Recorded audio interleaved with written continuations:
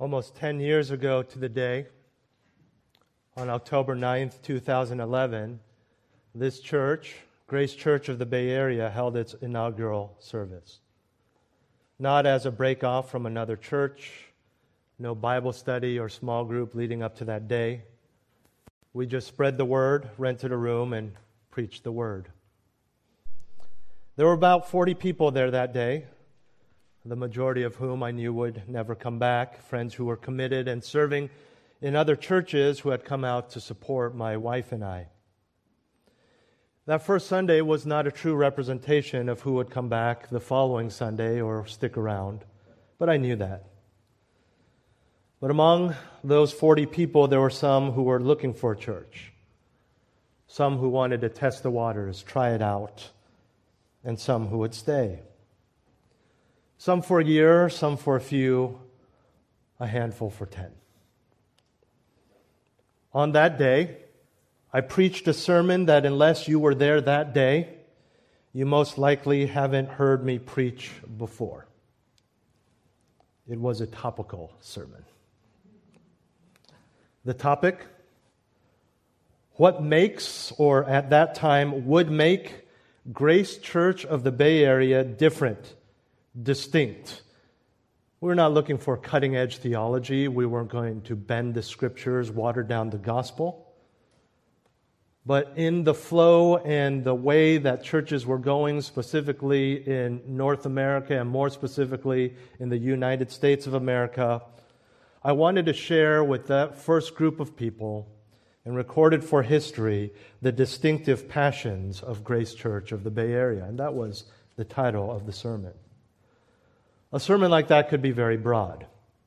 It could be an exercise in the mundane, in the sense of simply repeating what every Christian already knows. But what I wanted to do was not go over the basic tenets of Christianity or the Christian faith, nor did I want to break into the, at that time, new trend of the missional church. No. What I wanted to do was to let people know what I believed the church in America needed to return to and how I plan to make our church one that did. By God's amazing grace and immeasurable provision, we have a church that is built upon these foundational principles. And I hope will continue to do so. So I want to look back this morning to praise and thank the Lord, to review those distinctive passions while at the same time looking to the future with an aim to excel still more. Turn with me to 1 Thessalonians chapter 4. 1 Thessalonians chapter 4. This is at the end of a letter that Paul has written. He even signifies that by starting the chapter, the verse, chapter 4, verse 1, with the word finally. After spending much time in the first 3 chapters, the bulk of the epistle, thanking God, praising God for the Thessalonians and their imitation of Christ, their example to other churches at the time, their reception of the Word of God, their enduring faith, their constant love. In other words, they were doing well. They were worshiping. They were honoring God. They were sticking to the foundations of biblical Christianity. They're godly living. They're pleasing God. And then Paul concludes by saying, excel still more. Not do better because you're failing, but excel still more. Do better because you're already doing well. He writes in verse 1, finally then, brethren, we request and exhort you in the Lord Jesus that as you receive from us instruction as to how you ought to walk and please God, just as you actually do walk, which the entire book makes very clear, he ends with that you excel still more. You're doing great, Christians. Don't stop now. You've changed the world, beloved. Keep it up. You are living the way God has called you to live, so excel still more. And I believe that is true of our church. And that's what I want to encourage you with today. You are doing great. Do greater. You're worshiping well. Worship better. You're excelling in godliness. Excel still more.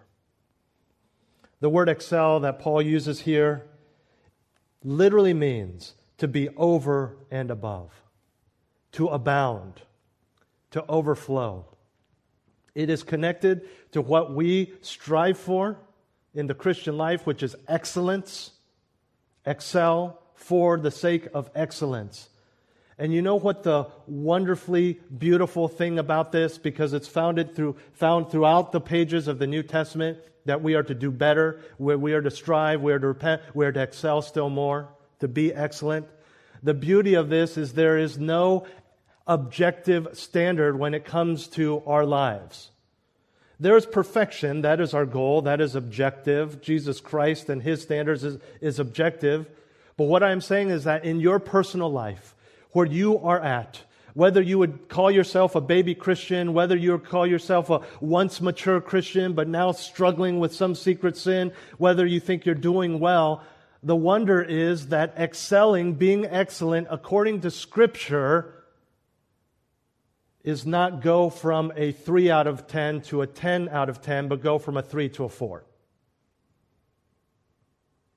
And then go from an F to a D, which is pretty astounding for the failing student. Then go from a D to a D plus to a C minus to a C. Excelling is different for all of us in terms of what that looks like. It just means grow more, repent more, read more, worship more, fellowship more, and better and deeper. Excel still more. And this is a call for all of us, no matter where you may be in your walk with God, in your relationship with Christ, in your practical outworking of that, in your relationships at work, family, bus stop, wherever it may be. We can excel still more. This is one of the great graces and acts of kindness and mercy by God in the Christian life. And as frustrated as we can get, I don't want to wake up in the morning and say, I've arrived. There is nothing I can do today to become more like Christ. I wake up in the morning and I say, I get to try to be a better dad, a better husband, a better pastor, a more powerful preacher, a greater worshiper of God. I get to excel still more. I get to do better. That is what drives us. That should excite you, not bring you down. And so this morning I review for you what we did 5 years ago and 5 years before that, the 4 distinctive passions of Grace Church of the Bay Area. And it's not that what's not on this list we are not passionate about. It's not that we're not passionate about small groups or evangelism. But these are 4 distinctives that I chose because of what I saw going on in the church at that time.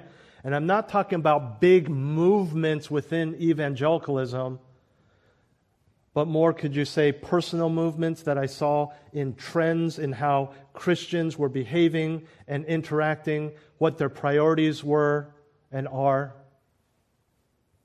And so 4 distinctive passions of Grace Church of the Bay Area. The first is the authority of Scripture. Without the authority of Scripture, you have nothing else. Anything else I have to say, anything else you have to believe, anything else you want to do in the Christian life does not make sense unless God has told it to you through His Word. Why do we know not to create statues and images of Him and worship those saying it's Him? Because the Bible says not to. If the Bible didn't say it, we wouldn't know. And so it all goes back to the Scriptures. When you study theology, if you enter into a complete theology course, whether in an academic institution like a seminary or Bible college or in a Sunday school class at a church, they will most always start with bibliology. a silly word which just means the theology of the Bible. Even before you study what's called theology proper, the theology of the person of God. Why? Because everything we know about the person of God and Christ and the gospel and angels and the church and sanctification all comes from the Bible. So you start there. We get that. The enemies of the cross get that. They don't try to disprove the existence of God to Christians. They don't try to prove that Jesus never was on a cross. They attack the validity of the Scriptures. Because they know, as we do, this is the foundation of everything. Everything you believe is because it is here. There are several passages we can turn to. The most obvious one would be 2 Timothy 3:16 and 17. All Scripture is inspired by God and profitable for teaching, for reproof, for correction, for training in righteousness, so that the man of God may be adequate, equipped for every good work. And we understand that Scripture is referring to, even at the time that Paul wrote this, Scripture that had not been Scripture yet, that had not been written yet, that was being written at that time. And that word inspired is one of my favorite words in the Scriptures when it comes to the Greek. It is the word that literally means God breathed. I don't know how more intimate you can get in connecting something to God Himself. He literally breathed out, this word is saying, the Scriptures. It came from the very core of who He is and summarizes and describes and embodies His character. You understand this, right? That His commands are not just willy-nilly random commands like, yeah, I'd like to see if people do this. They are reflections of who He is. That's why Jesus Christ is the great example of all of this. It's not because He tried to do it, it's because of who He is and has been from eternity past. And so it's not like do as I say, not as I do, or trying to raise our kids to excel in areas because we've failed in those areas. I want you to be kind and loving because I just struggle with being hateful. No, He wants us to love because we're reflecting His very character. And that is revealed in the Scriptures. As a church, as a people, we submit wholly and completely to the authority of the Scripture with the recognition that it is fully inerrant and infallible. It is unbreakable. You've probably heard me use this illustration before. Imagine if you were making lunch for your family. You're making sandwiches. You're out of bread. Son, here's a $5 bill. I need you to walk down to the market. Just imagine this is 1960. I want you to walk down to the market and buy a loaf of bread. Quickly now. I'm in the middle of making lunch. I need you back. I know it's empty at this time. There's no reason you shouldn't be back here within 20 minutes. Loaf of bread is $3.50. I want exactly $1.50 and change. He comes back in an hour and a half with a dozen donuts and a nickel and change. You wouldn't say, that's okay, son. Because I probably wasn't clear, but what it meant to you was I'm sending you to the store to get whatever you want. You would say that's totally unacceptable. And yet somehow there are people who claim the name of Jesus Christ who think that's okay with the Word of God. Because that's what it means to me. It's outdated. Bread was yesterday's news, Mom. Donuts today. No. It's not acceptable. You would be fired if you did that at work. Demoted, whatever it may be. Or you would fire people if people did that at your work. It's not acceptable anywhere else, and it is definitely not acceptable with the words breathed out by the Creator of man. Over the past decade, we've had many different people join our church. Many coming looking for a specific type of church, whether they call it conservative, whether they're specifically looking for expository preaching. Many are looking for a master's seminary grad. Some are looking for a church that's somehow associated with John MacArthur. And if that's you, I am so glad you're here. But there are others who have come to our church who have never heard of the name John MacArthur and have never heard an expository sermon in their life. They just Googled it, saw that there was a church nearby, didn't know what we believed, walked in not believing what we believed. Were they given a doctrinal statement? If they were given a doctrinal statement, they probably would have read some things that they've never even heard of that would be basic to many of us. But they sit, they hear a sermon that at first seems boring to them because they've never heard expository preaching, but they say, it is God's Word, and that sounds like what we should be doing in the church. And they commit, and they stay, and I can't tell you how thrilled I am when people walk through that door and say, John McDuffie? Yeah, sure, I think I've heard of him. I get so excited because they just want to go to church and they embrace the Word of God. It's for the same reasons I get excited when someone submits a Q&A question for our Fifth Sunday Q&A after 10 years. Is my Buddhist mother going to heaven? I get so excited when I get questions like that. It's because they're not just assuming. They know there's a right answer, and they want to know the answer no matter how hard it may be to hear. And what a privilege for me, for us, to be able to share with them the truths of the gospel. I don't want a bunch of transplants from Grace Community Church. I don't want that. I want you guys, which the Lord has given us, hungry to learn, coming in not thinking you know it all. Testing the Scriptures against what I tell you, absolutely, but wanting to learn and hearing things that you've never heard before. That is the church, because ultimately you are submitting to the authority of Scripture.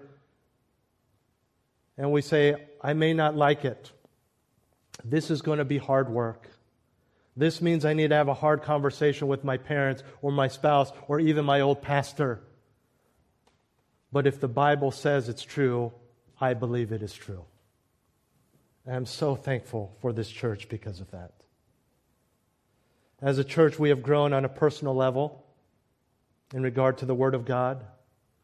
Some moving from wanting to defend the Word at all costs, even if it means offending and bashing, to defending the Word and holding the line, but biblically, with grace and compassion. Not seeing everyone with wrong theology as an enemy and trying to hurt the church, but as people who simply need the Word of God. Understanding that most, if not all, that you meet are not embracing wrong theology out of an evil motive, but are misled and probably poorly taught. I'm so thankful to see that growth in our church over these past 10 years. You have grown from evaluating some things to evaluating most things through the lens of Scripture. I have seen individuals in our church grow from not just taking so-called spiritual things, church and parenting, but even their everyday decisions from where should they eat to should they spend this money on this vacation, all through the lens of Scripture. And I've witnessed people make really hard decisions about potential moves and job offers and raises and promotions because they believe the Scriptures would lean another way. We have grown in the discipline of of being in the Word, knowing the Word, and living the Word. And to be sure, even in the past year and a half, there have been issues in our country and in our world that the Scriptures do not speak directly to. but you have sought the Scriptures for the best response and the most biblical and God-honoring course of action to respond to COVID restrictions, Black Lives Matter, and political divisions. And even when you land on a position that I would not land on, to hear how you've wrestled with those issues through the Scriptures is such a blessing. But church, excel still more. Move from evaluating most through the Word to evaluating all. Taking every thought captive, not just every decision, every thought.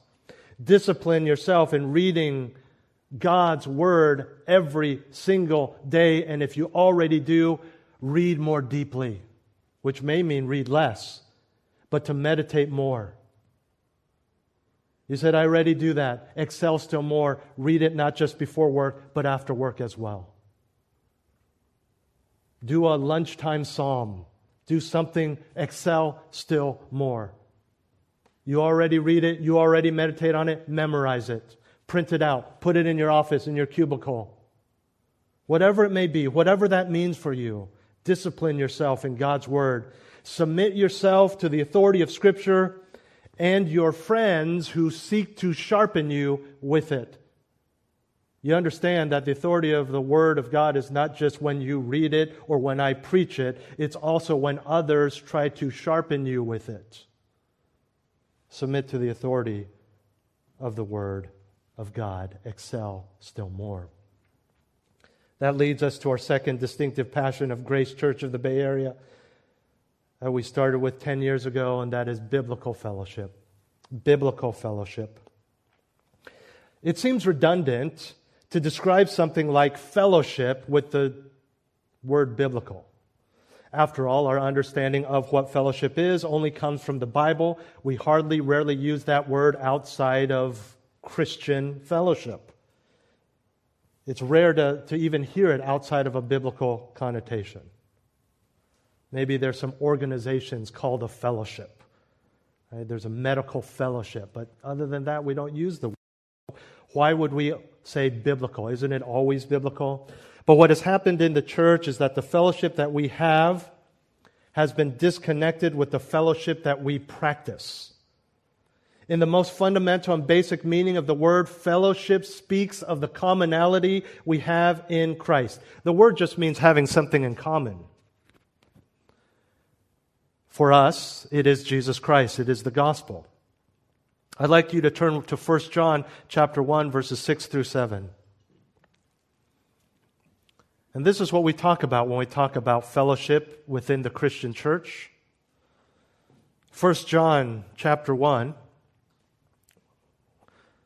verse 6 and 7 say, if we say that we have fellowship with Him, speaking of God, and yet walk in the darkness, we lie and do not practice the truth. But if we walk in the light as He Himself is in the light, we have fellowship with one another. You see that connection? If you have fellowship with God, you have fellowship with one another.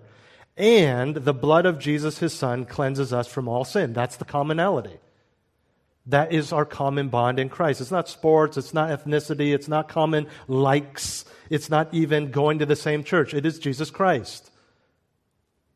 And when we look at the Bible and see all the one another's, those are the passages that call us to something such as love, admonish, care for one another.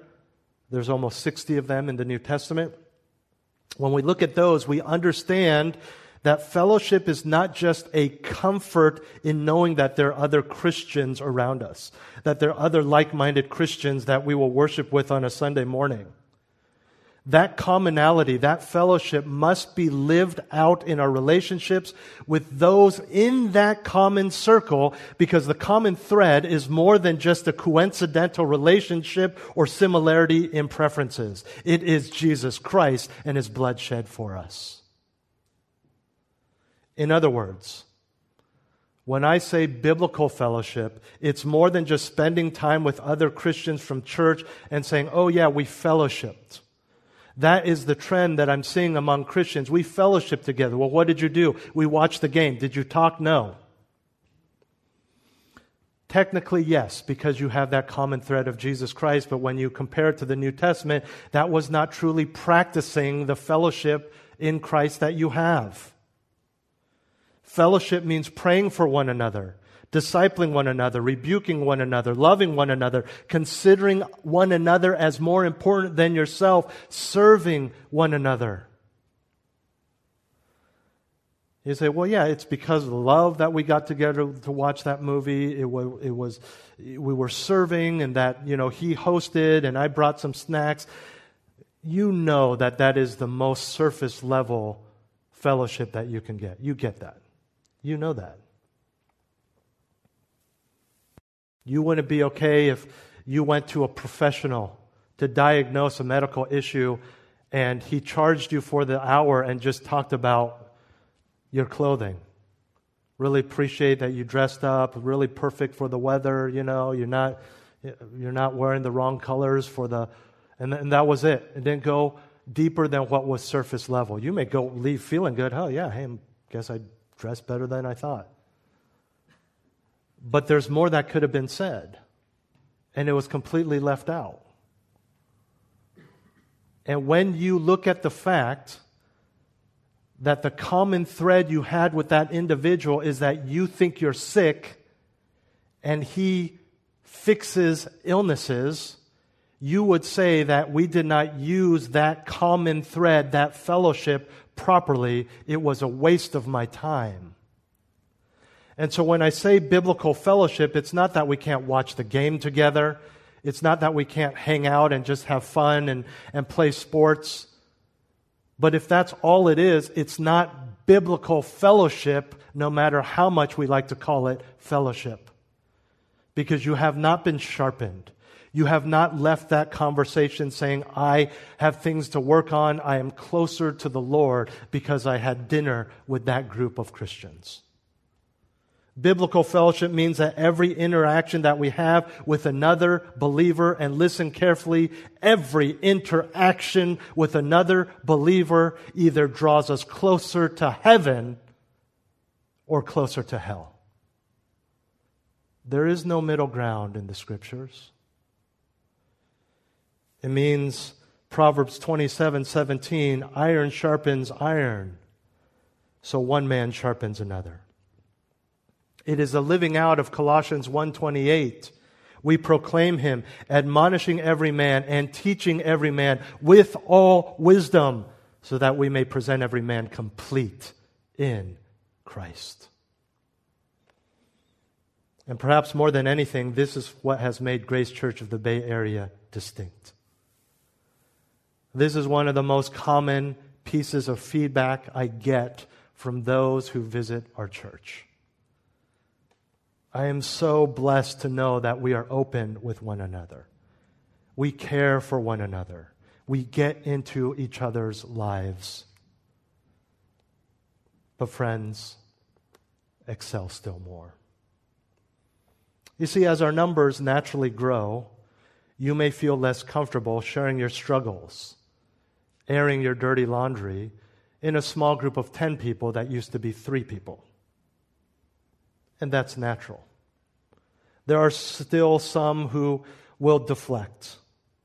I'm thankful that gone are the days when asking for prayer requests resulted in mere silence, or asking for prayer for a friend's trial or a relative's salvation as if we ourselves were perfect. Our church has grown and where we're willing to share even our deepest challenges. But there are still some who deflect. There are some who don't share.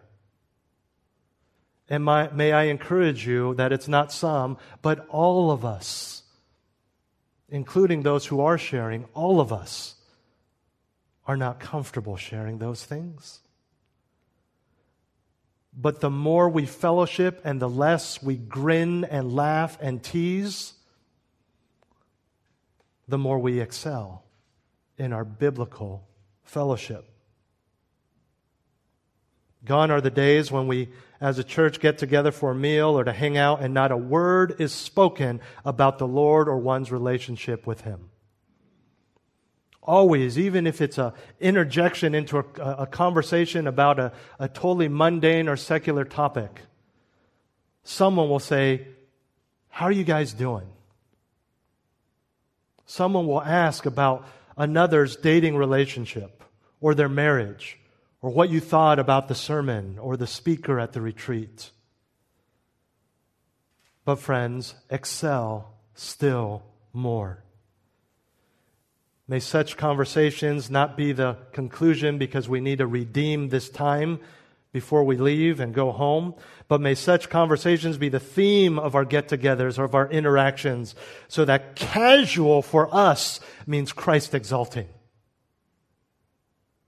Just a normal get-together means that we have been sharpened, we have been challenged, we have been encouraged, we have been rebuked, we have gone home and wept in prayer or praised God in exaltation of what He is doing in us through each other. Biblical fellowship. Excel still more.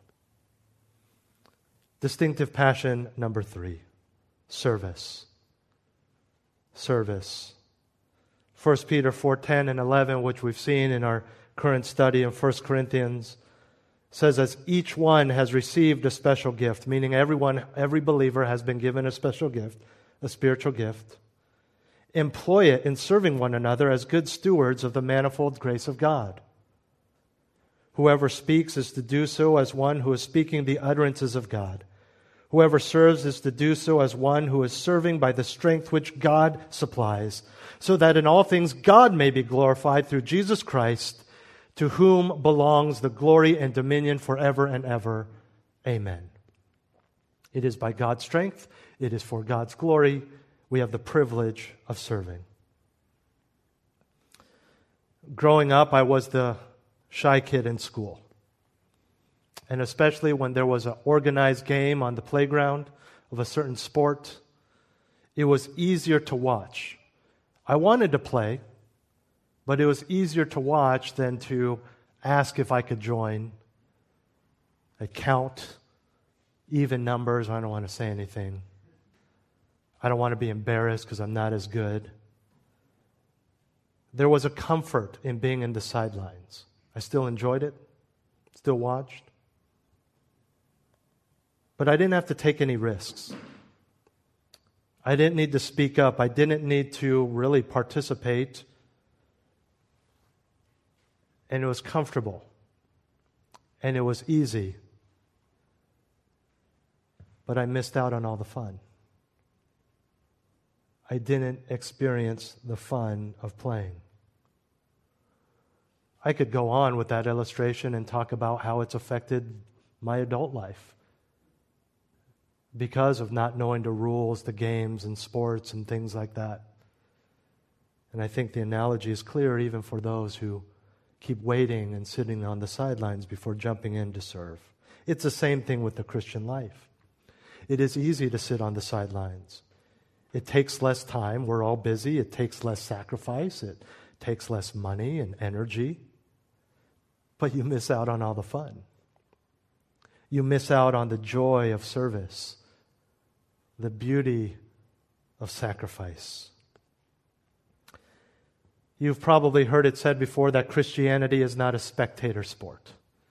You don't just watch. And a lot of times when we hear that, we think, oh yeah, I need to be in the Word. I need to be working on my life. But what I mean is Christianity, church, fellowship is not a spectator sport.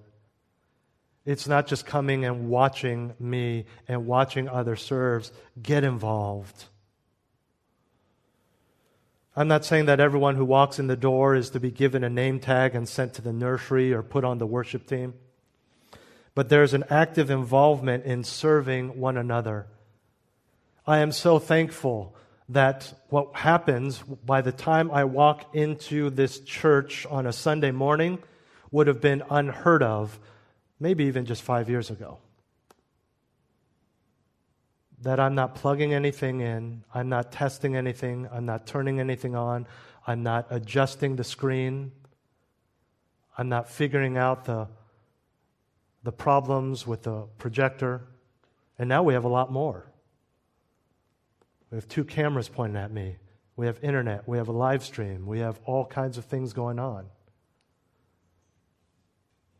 Those days are gone because people are serving. People are stepping up. But friends, excel still more. Whether it's in an official capacity on Sunday mornings or just through your relationships, mostly through your relationships with one another, we don't want to play church, we want to be a church. And you know that church is not this is a high school. Church is not a building, we're the church. There's no building that can practice the one another's. It is us. And there is no way, even with God's help, that all the one another's, all 59 of them, could be fulfilled just on 3 hours on a Sunday morning. Absolutely impossible. It's clearly meant to be family interacting. Obviously, in the New Testament times, they're all living close together. They would see each other regularly, if not on a daily basis, in the marketplace, kids playing together. They all lived in the same little village, town, neighborhood. Things are different now. But we don't have walk across the street and see the rest of your church members, but we have this. You can call, you can text, you can even see each other if you want to. Let's serve one another, get involved, be involved. And when you're truly involved in the church, when you're truly involved in the lives of others, it may be that people on a Sunday morning look at you and say, that guy's not serving at all. My point being is service is just fractionally on Sunday morning, and the rest is through those phone calls, through those visits, through those doorbell ditches, but they open the door and there's a meal there. It all works together and it empowers the whole.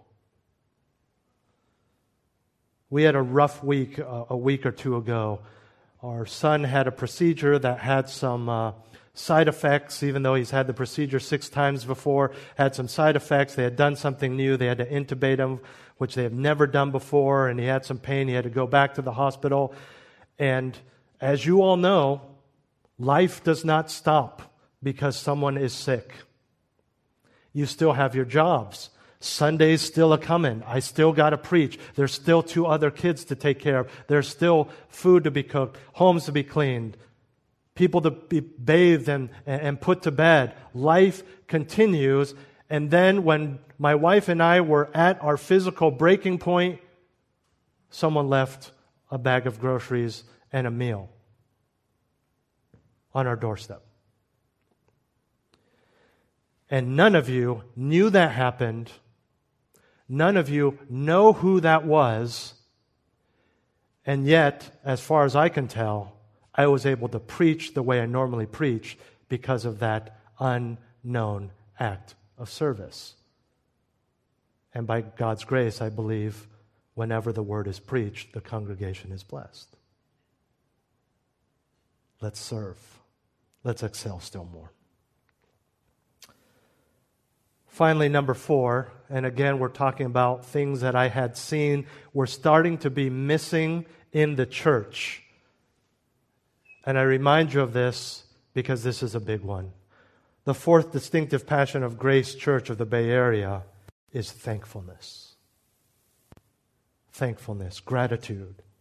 1 Thessalonians 5:18, in everything, not just when things are going well, not just when there's no arguments at home, not just when the kids are healthy, not just when everything, job, kids, marriage, is on your timeline, but in everything give thanks, for this is God's will for you in Christ Jesus. This is God's will for you in Christ Jesus, to be thankful. We often say that kids are spoiled. You ever heard that? Look at that kid, he's so spoiled. I grew up in a family that early on, we were average financially. We weren't poor, we weren't wealthy, but my parents scraped up what they could, worked hard. The Lord blessed my father's business, and I went to a private high school. I was the only one, I believe, at that time. I believe that particular high school is broader now, which I'm thankful for, with scholarships. But I was the only student that I knew of that did not live in Hillsborough, Atherton, Woodside, Los Altos Hills, or some other cities that have a normal city, but they lived in the city that had the word hills after it. And I remember there was a lot of stuff that I didn't recognize that they had. And they sure didn't recognize that I didn't have. It wasn't an issue. It was just something that came up. I had my closest friend in high school would sometimes say, hey, after it's Friday, after you want to go hang out, and we get in his car, he's driving his dad's Rolls Royce or Maserati. I remember my brother was really confused when he had bought some weights, and he said, well, I like to work out at night, but my mom's sleeping and it bothers her. And without missing a beat, his best friend just said, why don't you just move your weights to the library? The what? But as I've grown older, I realized that those kids, just because they were wealthy, they were not necessarily spoiled. Having a lot of stuff is not being spoiled. Ripe fruit is not spoiled. Having a lot of stuff and not appreciating it is being spoiled. It's not the kid who gets a BMW when he turns 16 that's spoiled. It's a kid who gets a BMW when he turns 16 and says, Dad, I wanted a Porsche. It's a kid who has much but whines when he doesn't get his way, or when things break and are not replaced right away, or things are taken away. He throws a fit. And this happens because that individual has so much that it just becomes normal. That's life to them. You don't praise God every time you breathe because that's life. That's normal. They don't praise their parents for the new BMW because they've been getting a new one every year since they were 16. That's just normal to them. That's life. And we have been so blessed as Christians, not to mention Christians living in a country where freedom of religion is a right, which, by the way, is never promised in Scripture. You are never promised in Scripture that you won't be tortured for your faith. In fact, the people we look up to were mostly martyred and tortured for their faith. We are so blessed to be Christian because we understand what our sin has earned, what we deserve. And we're so blessed to be Christian in America that we need to find things to complain about, like masks or vaccines, because we're so used to things like having a Bible on our phones and not being cattle prodded in prison because of that. As some people that you personally know are right now in one of the largest countries in the world. What is the key to being thankful? The same key to everything, the gospel. Not just recognizing it, not just knowing it, but embracing it and truly appreciating it, knowing not just that Christ died for your sins, but why He did. Understand that you have earned, in everything you have ever done, you have earned one thing, and that is eternal damnation. That's our starting point. You deserve hell is your starting point, and everything else is what we call grace, including in the life of the unbeliever. And when that is our starting point, you are thankful. Over the past 10 years, I have seen our church grow in their appreciation for the Lord no matter the circumstances. I have watched specific individuals grow from being just critical, complaining people to having a miscarriage and saying, God is sovereign. We're mourning, but we're thankful because the Lord is still good. I've seen people find joy in trials, thankfulness in even the smallest of things, recognizing that it's not the huge blessings, the windfalls, the raises, the marriage, the kids, but even a nice commute or a bad commute, but time to turn on a sermon or meditate on the Scriptures. It's a perspective thing. The objective is there. The stuff you've been given is there. That has never changed. It's just our perspective of those things, like the kid with the BMW. How does he view that? And even if that kid developed some website that was bought by Google for $400 million, as a believer, he can still look at that BMW, which cost the equivalent of 5 cents to us, and be thankful. It's still all about perspective. And it's so good to see how people are thankful. And I don't know your hearts, but I truly believe that it's not just lip service. You're not just saying it. You're truly thankful. I can see it in your faces. I can see it in your demeanor. I can see it in how you behave. But beloved, let's excel still more. Life is hard. Life is hard. And if you think the challenges of the past year and a half or the last time we'll see anything like this, then there's some promises of Scripture that I can point you to, as well as some basic laws of science regarding the natural decay of things.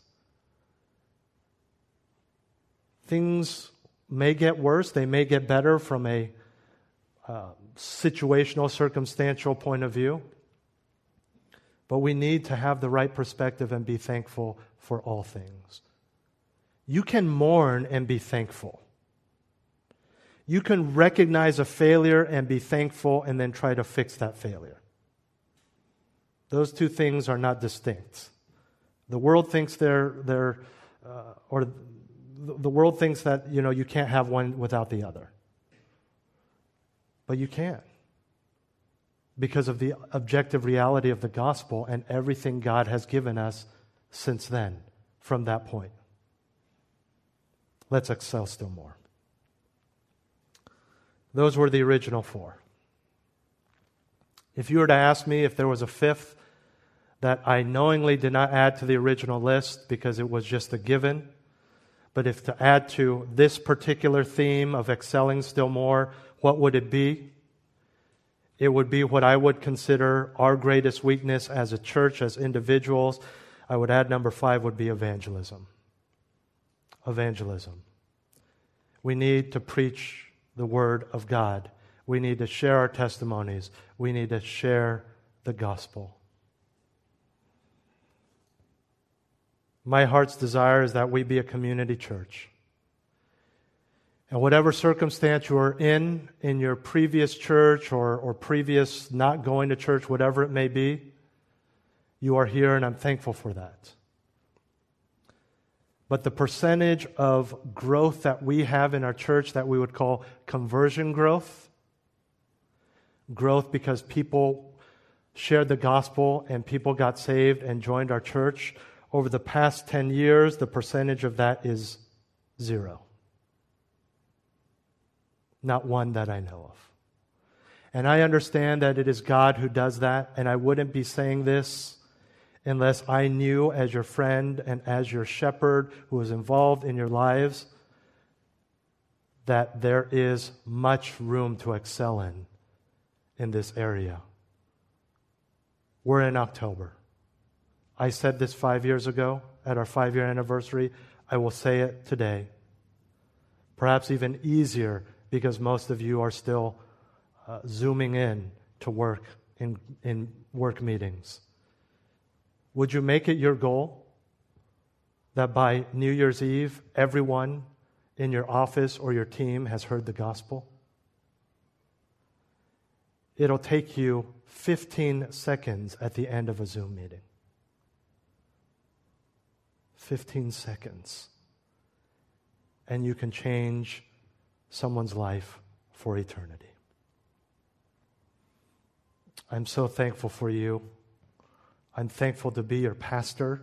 I'm thankful to see how the Lord is working in your lives as we celebrate a decade of grace. Let's excel still more.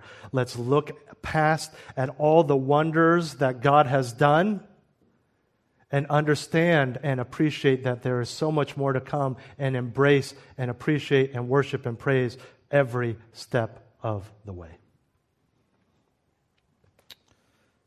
I can't believe it's been almost a year, but last October or November, as my wife and I do every year when 'tis the season, we ask our boys to write down a list of what they would like for Christmas. We don't get them everything on the list. Usually number one is immediately crossed off because of our conviction about too much screen time. No game systems in our home. But it gives us an idea of what they would like. And sometimes we'll need to follow up. Our youngest wrote on his list, a blue stuffy. And so we followed up and we thought, well, maybe he saw a blue stuffy and he knows what kind of animal he wants as a stuffed animal. So we followed up. He said, well, what do you want? What kind of animal? And he said, it just has to be blue. And so I got on a mission to find the cutest, within reason and affordable, blue stuffed animal that I could find. So, like all good parents, I got dressed, hung my car keys on the wall, and got on Amazon.com and searched blue stuffed animal. And I found this really cute, and it was even cuter in person, super soft, little blue elephant. And it's one of those, I think it's kind of a new thing. It's kind of like thick corduroy, like it's got ridges on it, just really cute. And so we're waiting because that was the one kind of not certain thing, blue stuffy. Maybe he's going to open it and said, I wanted a seal. I don't know. And he opens it and he hugs it, and we're like, is that what you wanted? He's like, yes. And he names it Elliot. No prompting. Elliot the elephant. Pretty witty, if you ask me. He, as kids do, he adored it right away, wouldn't go anywhere with it. And it was the night of Christmas. And because he was earlier playing with all their toys in the living room, he had left Elliot on the couch. And so he went up to bed and realized, where's Elliot? And so he comes down, I'm still downstairs, and he says, I need Elliot. Do you know where Elliot is? And I said, I don't know. Well, maybe check the couch, check the living room, because you guys were there most of the day. And I was expecting him to run to the couch and flip up the cushions or whatever. But instead, he stands at the edge of the kitchen, which meets our living room, and goes, Elliot! Elliot! So cute. As if he would respond. Like, here I am.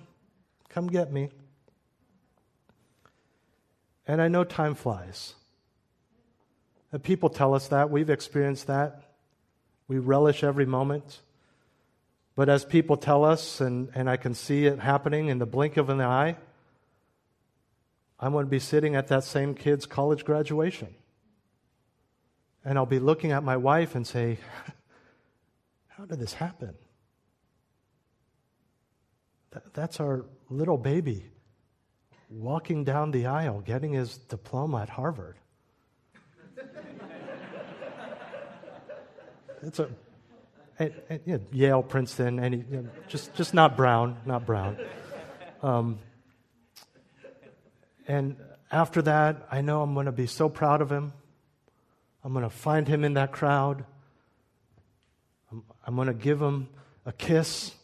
He's like, come on, Dad, the NFL recruiter's watching. And I'm going to look at him.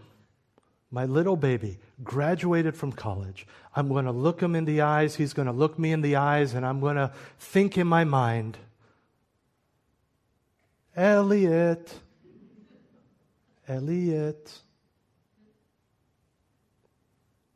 Our church has grown up, but it's still growing.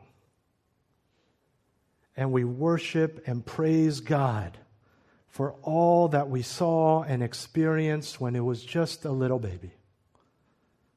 And as we grow, and as we mature, and as God works in us, and as we excel still more, we understand the privilege of just going along for the ride and worshiping through a decade, 2 decades, 3 decades, and on until the Lord returns of grace.